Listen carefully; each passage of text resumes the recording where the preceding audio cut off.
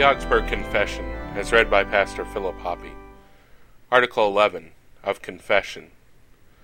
Of confession they teach that private absolution ought to be retained in the churches, although in confession an enumeration of all sins is not necessary, for it is impossible according to the psalm.